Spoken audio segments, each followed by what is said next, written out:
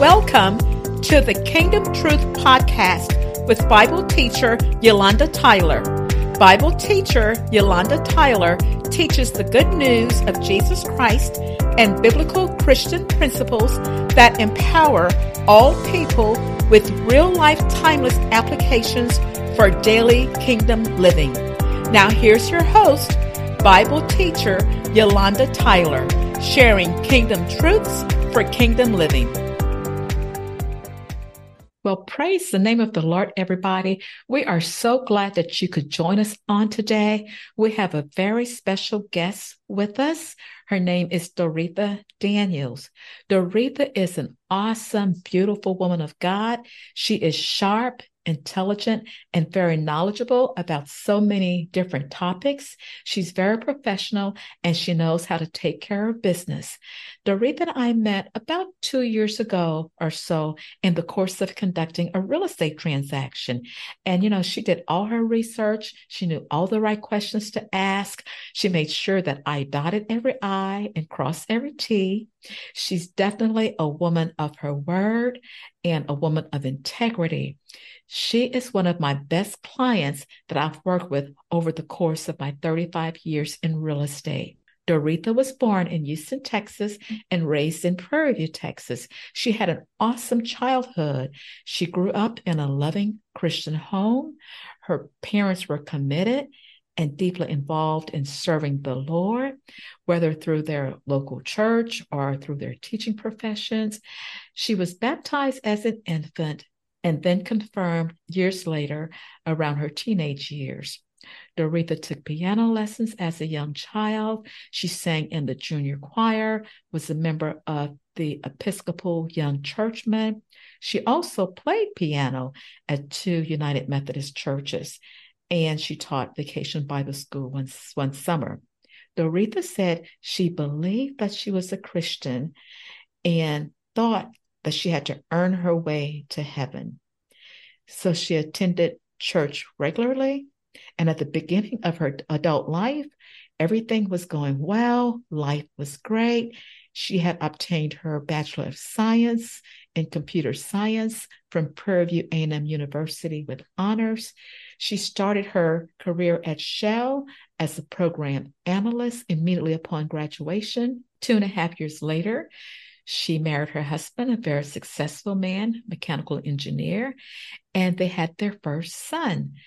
When the child was 2 months old, she became a stay-at-home mom, and Doretha was living the good life according to society standards, happily married, good family. They had a good income and began to adjust to living off the single income. And then about 3 years later, she had her second son. So she thoroughly enjoyed being a stay-at-home mom, and life was great. Then at the age of 31, her world crashes. She became paralyzed from her mid-back down, and she's here today to share her story with us. And we're so glad to have you, Doretha. We thank God for you. Oh, thank you so much, Yolanda, for having me. I appreciate this opportunity. Yes, at the age of 31, my world crashed. Quite naturally, it just caught me off guard, but it was such a crash. I didn't know how I was going to make it, just being flat on my back, not able to move, not able to do the things I used to do. It was just overwhelming. There was no light in the tunnel, no light. And for about a year to a year and a half, it was just hell on earth. And so I started researching a lot, trying to figure out why this happened to me. And in the process of researching, I realized I had not accepted Jesus as my Lord and Savior. I only knew him as God's son. So that was a major turning point in my life. It wasn't when I realized it and then I decided to accept him as my personal Lord and Savior. It wasn't where there were bells and whistles going off. It was just me reading and understanding and saying, I need to make a move. I was on my way to hell. Wow. So but even after accepting him personally, it still was tough. It was very tough. My younger son was 8 months at the time. I couldn't pick him up. I didn't know how I was going to take care of him. I just knew I didn't want them to go to daycare. That was my whole one of my whole reasons for staying at home. So I had to figure out what I was going to do, and it was suggested to me that I just stay on the floor and take care of my children from the floor until my husband got home from work. But I know that that can work for some, but that didn't work for me. That wasn't who I was. So I just kept working harder and harder. And then I went through periods of time where I would be angry with God. And why did you let this happen? And I'm a good person and things like that. But I kept researching and I kept trying amidst the anger and amidst many tears, many, many tears. But fortunately, when I was discharged from the hospital, a friend of mine was able to come down and help us for about 6 hours a day. And she was awesome. And she was a Christian. She had accepted her Lord and Savior Jesus years prior. So she was able to keep me on track when I would start falling and not doing things in the way that Christ would want me to. And shortly after me being home, well, a few months after me being home, my younger son started walking. So that helped. And I Awesome. was able to pick him up because he was able to use his weight and kind of climb up my legs to get in my lap. And then my 3 year old, he was my biggest cheerleader. He would, when after I started driving, he would go to the grocery store and say, "My mom can do anything. She's driving." Wow. And of course, that was like a big boost because they were my incentives to try to do better. I used to think if I just give up, what kind of example am I setting for them when they have challenges in their lives? So, friend that came and helped us, she helped for about a year and a half. And by that time, I was pretty independent. Before she left, though, I wasn't able to drive because I didn't have a vehicle that was equipped for me to use hand controls. So Mhm. eventually we got a van and it was transitioned to accommodate a person like me who could only use hands because I couldn't use my legs to hit the brake or the accelerator. I had to use my hands for everything. And I was so scared at first because I thought my coordination is terrible. And I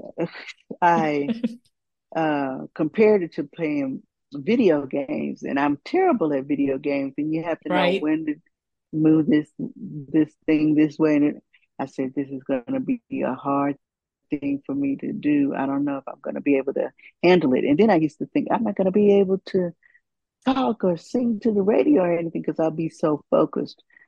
But as it turned out, it worked out just fine. In fact, I got so comfortable, it's sad to say, but I would even eat food sometimes while I was driving. So I don't advocate that, but just keeping it real. Exactly. So, what So was your greatest fear at first? my greatest fear was how was I going to take care of my kids? That was my greatest fear. Different suggestions given to me, but they were great. Um, they adapted very well. So that made the process a little easier after they got older. And how was your relationship with the Lord And before then, the paralysis? well, well, before the paralysis, I thought I was a Christian, and like you said, I felt that Christianity was about doing good, and that eternal life is based on your works. So I would try to be the best person I could be. So it's interesting that I went all those years thinking that.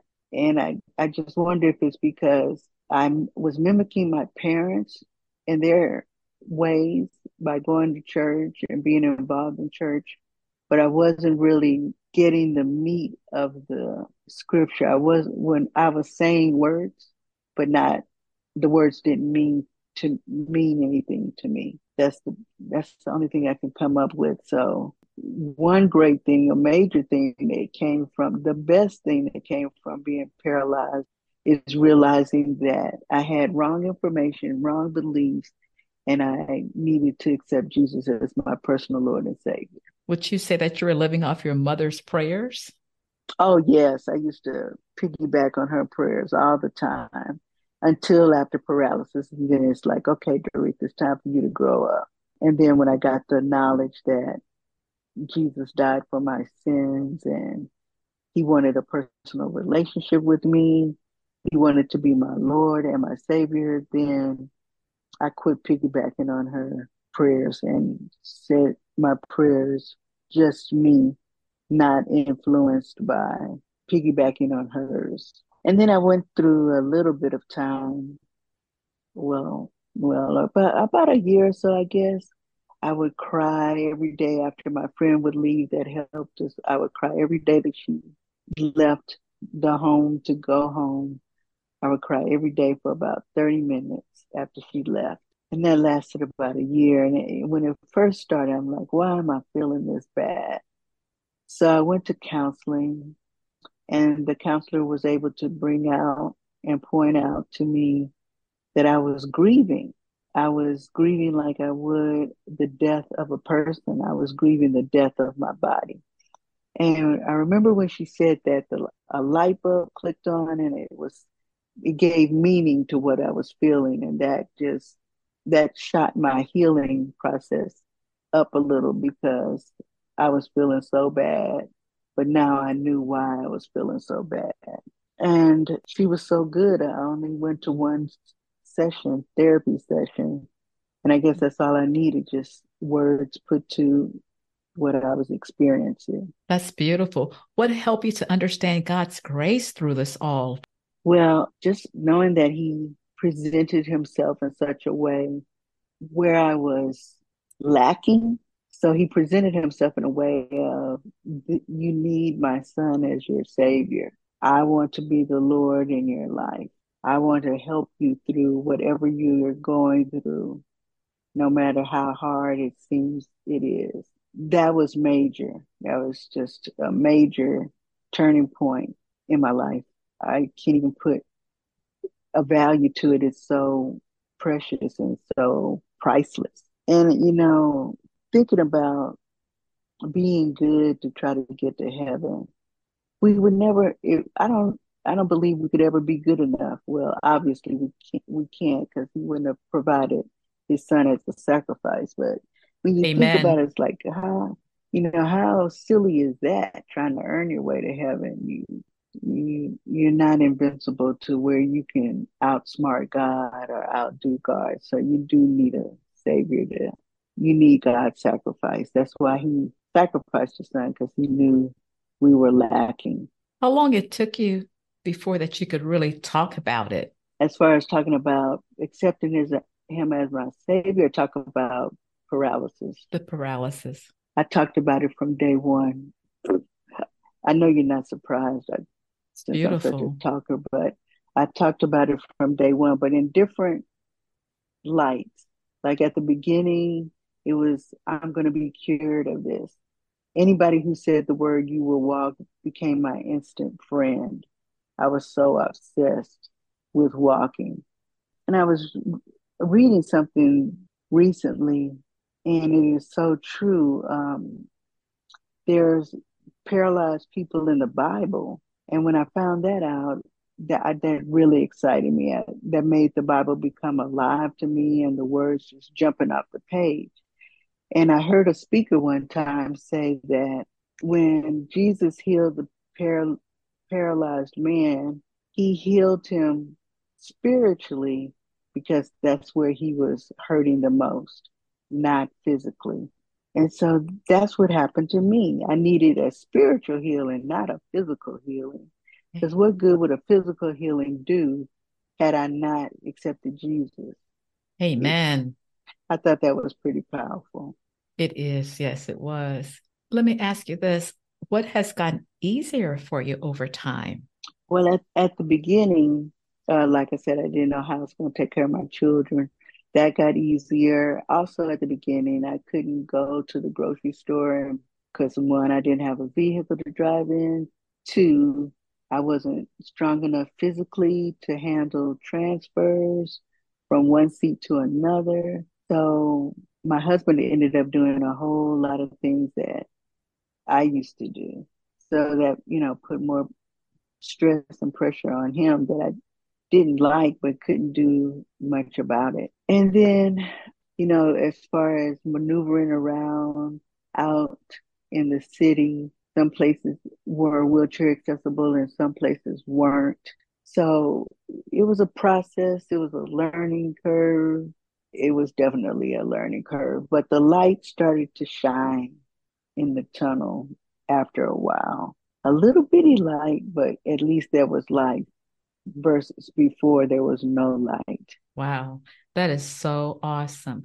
Now, sometimes believers talk about the supernatural power of God, being manifested in their lives. And like you were saying, the paralytic and you needed a spiritual healing more than the physical healing. But what were some other ways that the Lord showed you his supernatural power? Was it be it through his grace or his wisdom or, what else? How did he manifest that in your life? Well, all of that grace, forgiveness, That's a good um, one.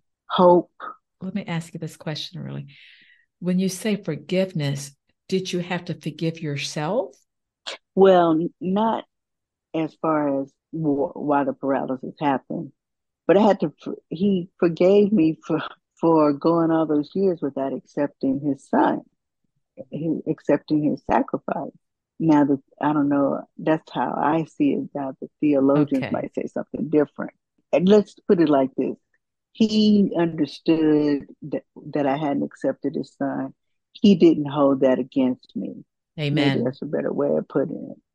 Yeah, that's a better way of putting it. I never felt chastised because I was walking around thinking that I had to earn my way to heaven. It's just that when the light turned on and I saw the truth, he just loved me from that point on. And that's good because now you can share the unconditional love of Christ with other people. And I know that you're so easy to talk with. You always have been. That's how we, gravitated towards one another. We started talking about similar things and about the Lord. And so now do you find it easy to share with other people about the love of Christ more so now than ever? Oh, yes. Because when I realized I had thought that you made it to heaven based on works, I was thinking there's probably other people that think that same thing. So I wouldn't necessarily just walk up or wheel up to someone and say, have you accepted Jesus as your Lord and Savior? That's not my style. But and I think God honors that because he'll allow me to be in conversations with strangers and somehow it comes up and then I can talk to them.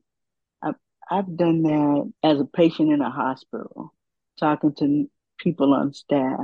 It's amazing how God has opened up opportunities to do so in the places you would least expect.